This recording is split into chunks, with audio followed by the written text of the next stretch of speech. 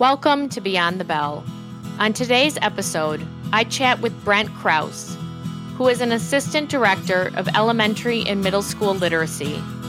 In this role, Brent coaches ELA teachers of 3rd through 8th graders, serving 23 schools across Philadelphia and Camden, New Jersey. So I'm excited today to welcome Brent Krause to the show, and he works with many English language arts teachers in the 3rd grade to 8th grade range. So the primary levels and middle school levels. So welcome to the show, Brent. I'm excited to talk to you about what you've learned this year. Thank you for having me. So because you've worked with so many teachers, first, if you could kind of explain to the listeners like what your role is in your district, and then also what kinds of things keep coming up for teachers this year in that age, who are working with students in that age range. Okay. Yeah, absolutely. To start, I was in the classroom for 9 years, starting in 2010. Taught mostly upper elementary, ELA, a little bit of social studies. And then I transitioned over to our network academic team. And specifically, I work for the humanities team. And my subset of the humanities team focuses on teacher development in English language arts for 3rd through 8th grade. And my time is divided between real-time teacher coaching, managing curriculum and materials, and also designing and facilitating professional development for our teachers across the network. And when you've been coaching these teachers and working with them, what would you say during the pandemic, what have been their biggest challenges this year? Well, the experiences really vary from teacher to teacher across our network. To begin, we had to actually stop coaching at the onset of the pandemic when we first shut down, just because there was so much change happening, day to day. And slowly we were able to get back into coaching, and we did more of a group coaching model online. But I've worked with a range of teachers from 3rd through 8th grade, from first-year teachers who are just stepping into the classroom in the midst of all of this, all the way to veteran teachers. I'd say to begin, all across the board, from those first-year teachers to the most seasoned vets, everybody has had to kind of start from ground zero, right? Mm-hmm. Some teachers have struggled with, classroom engagement. Some of them, like myself, I'm an old man, and technology is not, easily navigatable for me. And so a lot have had to adjust to how to use online platforms in ways that are most effective for the content that they deliver to their students. Other teachers have really thrived in the virtual setting. And, to some extent, some folks who may have struggled with things like classroom management found it easier when they were online to manage things, or just struggled with engagement in general. But really the experience of teachers it's varied widely. And would you, in your district, what is the main technology platform that teachers are using to teach when they're teaching remotely, or the kids who are remote?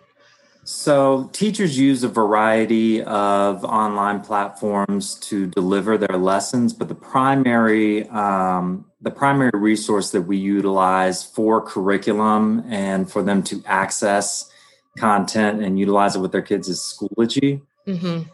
However, teachers do a lot of supplementing, Schoology and Zoom. So they hold their classes on Zoom and mm-hmm. may run their classes through Schoology at the same time. But a lot of other teachers will use Google Docs, Nearpods, Pear Decks. It's just really, depends on their comfort level and, what they find to be most useful for their teaching style. And is Schoology something that was in place before the pandemic? or that was what the district adopted because of the pandemic? Nothing technology-wise was pandemic. So we adopted Schoology pretty much right at the beginning. Mm-hmm. I think it took about a month or so, for us to get everything up and running. And then Schoology became the primary resource for our teachers. So how has your role as a coach had to change because of that element, the technology element, that now teachers are using Zoom and Schoology as main resources? And like you mentioned, engagement, which I've been doing this podcast since October, and engagement comes up in every single conversation, right? Like, how do we engage students online? And so how have you seen your role as a coach when you're coaching somebody on engagement, let's say, have to shift because of the new tools that teachers are using? I think, I'll start by saying that, I think it's important to talk about the coaching and the professional development that we do, because mm-hmm. we're together in tandem.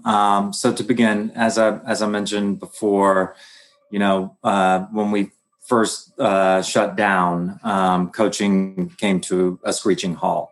And we did not pick coaching back up until about 6 or 7 months into the pandemic, just because we weren't sure how to do it online. And when we came back to coaching, we used to do one-on-one coaching, and mm-hmm. we teacher coaching plans. We would go into schools, into the classrooms, do real-time coaching as well as coaching meetings. And we switched over to a group coaching model, where we would have a group of teachers, say 3 to 5 teachers that we would meet with once a week, work on a skill, and then I would then hop into Zoom rooms and try and give real-time feedback. So that being said, at the beginning of our coaching endeavor, and along with the professional development that we were delivering before, we were very centered on or very focused on engagement strategies, right? Mm-hmm. How can you use breakout rooms to build community first, and then also use them to drive students towards mastery of the objective. We were very much in a teacher skills, sort of base level skills, almost a first year teacher, sort of mindset around our coaching. And what we realized is in short time was that we could do engagement strategies, all day long. However, if content knowledge development was not also equally in place, then engagement strategies really did not matter. And so we actually made a pretty big shift in both our professional development and our coaching, away from sort of the baseline engagement strategies towards helping teachers to develop their content knowledge. Mm-hmm. How do kids learn to read and write? What's going on there, and those basic processes of your actions every day. And what we found is that the more confident the teachers became in the content that they were delivering to kids every day, the more effective the engagement strategies were with their kids. Yeah. So could you give me an example of like a specific engagement strategy that you worked on with a group of teachers and then you followed up with them on? Yeah, absolutely. I think breakout rooms is a huge one, right? Mm-hmm. A lot of our teachers were very apprehensive about utilizing breakout rooms in the beginning.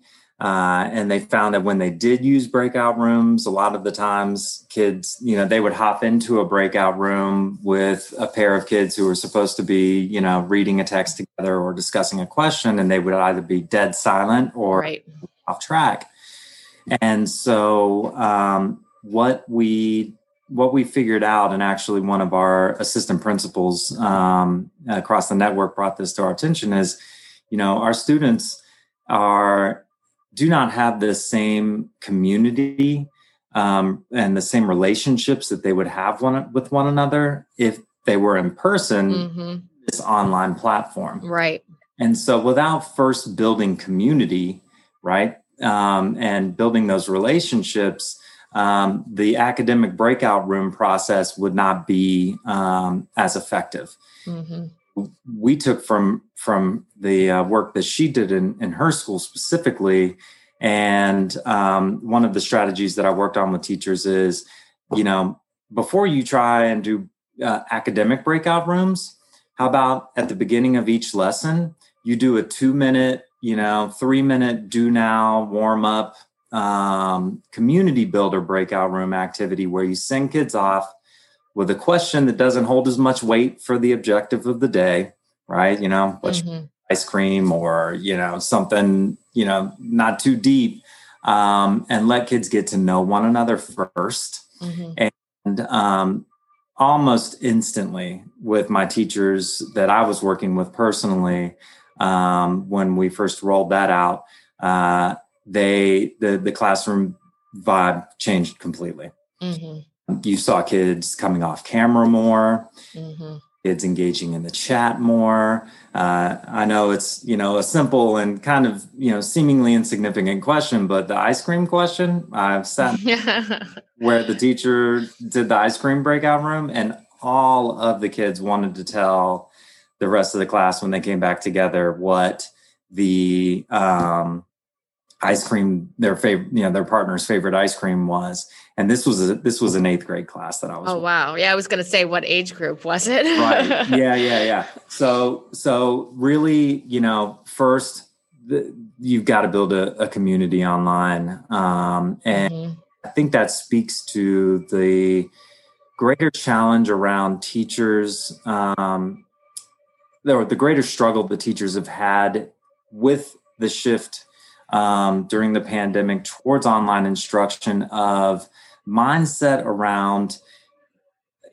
being able to implement the things that you do in your classroom. It's just a different medium, right? Mm-hmm. You can still do all of those things that you do. You can have an effective morning meeting. You can have effective discussions.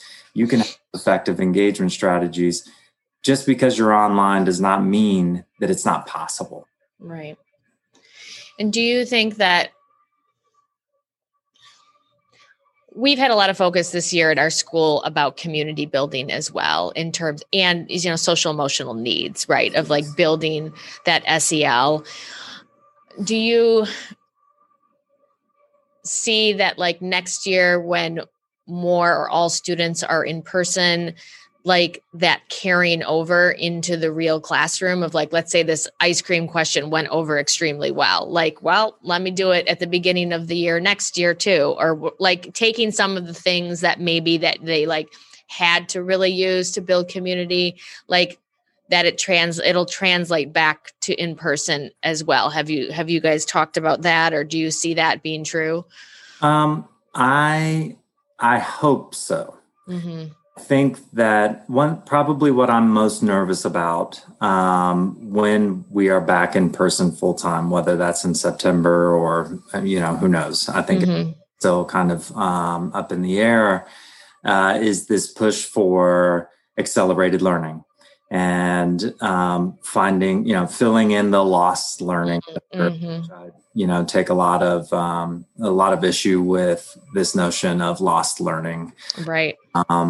But I believe that if we do not appropriately address the social emotional needs of our students coming out of this, and our teachers and our administrators, because we're adults doesn't mean that we haven't also been through the trauma of COVID. Then we're, accelerated learning is not going to matter. Right. I agree. I feel like next year is going to be just as much of a challenge, but in a different way in terms of, you have students who haven't been in physical school for over a year, and that transition in and of itself for some kids is going to be traumatic. Yes. And how do we as educators and schools help to make that transition better? Right. And accelerated learning ain't it, in my opinion. Yeah. So, exactly. Exactly. I will say, I think there's another piece to this as well. And this is something that has, I think, been a blessing in all of this is our network in particular has done a lot of work. Well, I'll say I think the pandemic has brought to light in ways that didn't exist before the true inequities that exist in our system, right? Everybody talks about the technology gap and all of those things.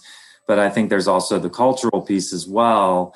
And, when teachers are getting into students' home on a regular basis and having to, battle with getting kids to turn on their cameras and, really diving in deep into the daily lives outside of school. There's been a greater awareness of the sort of cultural divide between a lot of our teachers and our students. That has been a major factor in our classrooms and in teacher success in our classrooms.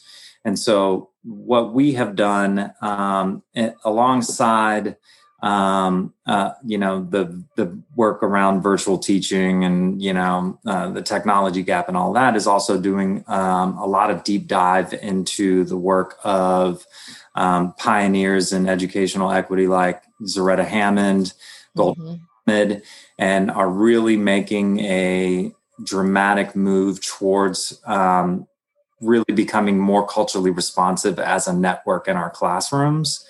And so I think there's this SEL piece that is important, but we also need to make the shift towards being, culturally responsive and building learning partnerships with our students, becoming much more aware of how our biases play out in our interactions with our students, and transforming the educational landscape for Black and Brown students in underserved communities across this nation.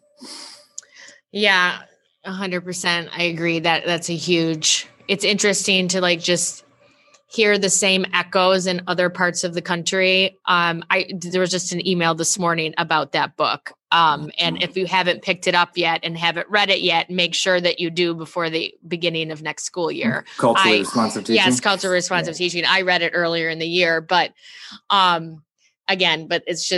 it's always interesting to me when the same conversations are being had and everywhere. So, yes. I would also like to put a plug in for Goldie Muhammad's Cultivating Genius. It has completely transformed my perspective on literacy in our schools. I think it's a great book. I'll have to get that one. I have not read that yet. That's amazing. Grading for equity is very big here too. So that's I need to read that book, but that concept of essentially I think the big premise of it is not putting in zeros, not giving kids zeros, and the equity piece and what that does to certain students. So that's one of the other kind of big pushes here in terms of pedagogical shifts and that's a very hard concept for a lot of teachers to, especially at the high school level, to wrap their mind around. So it's work we're all doing here. Yeah. So if you envisioned a better, stronger school next year, what does that look like for you? A better, stronger school next year. Well, first and foremost, I think, speaking back to, what we were just discussing, I think really tending to the people in our classrooms. And making sure that the people are first, the students are first as human beings. That should be, that would be top priority. Because without the person being tended to, the learning does not happen. I think that, we need to be much more cognizant about developing or having teachers in the classroom who are experts in their content knowledge area. so that whether they're teaching online, no matter what curriculum comes their way, they can use their content knowledge to guide their instructional practices, not the tools as the primary guide. Mm-hmm. And then finally, I think that, being much more culturally responsive it has to be first and foremost in the forefront of everything that's happening in the classroom in order for our kids to be able to recover from the pandemic and to, grow academically in the ways that they absolutely can if we give them the space to do so. And do you think it's important for all students to be back in the building next fall? I think that it's important for kids to be together with one another, with their teachers. Yes, I do believe that's important. I do not think that it is impossible for students to grow online. I think that the key there, again, is mindset and supports. So I do think it's important, and I would like to see that happen. And I personally, want to be back in classrooms with teachers and kids. One of the reasons that I am in the position that I'm in is because I still get to work with kids on a daily basis. And without that interaction with students, seeing their smiling faces, and there's sometimes not smiling faces, and to help them smile, it brings me great joy. And so, for my own selfish reasons, I hope that, we're all back together and, able to be in person. Mm-hmm. And how have you yourself been staying sane throughout this year? I'm not sure I've been sane throughout. To be quite honest, it's difficult working remotely. And so there've been a lot of challenges there, but I have found a lot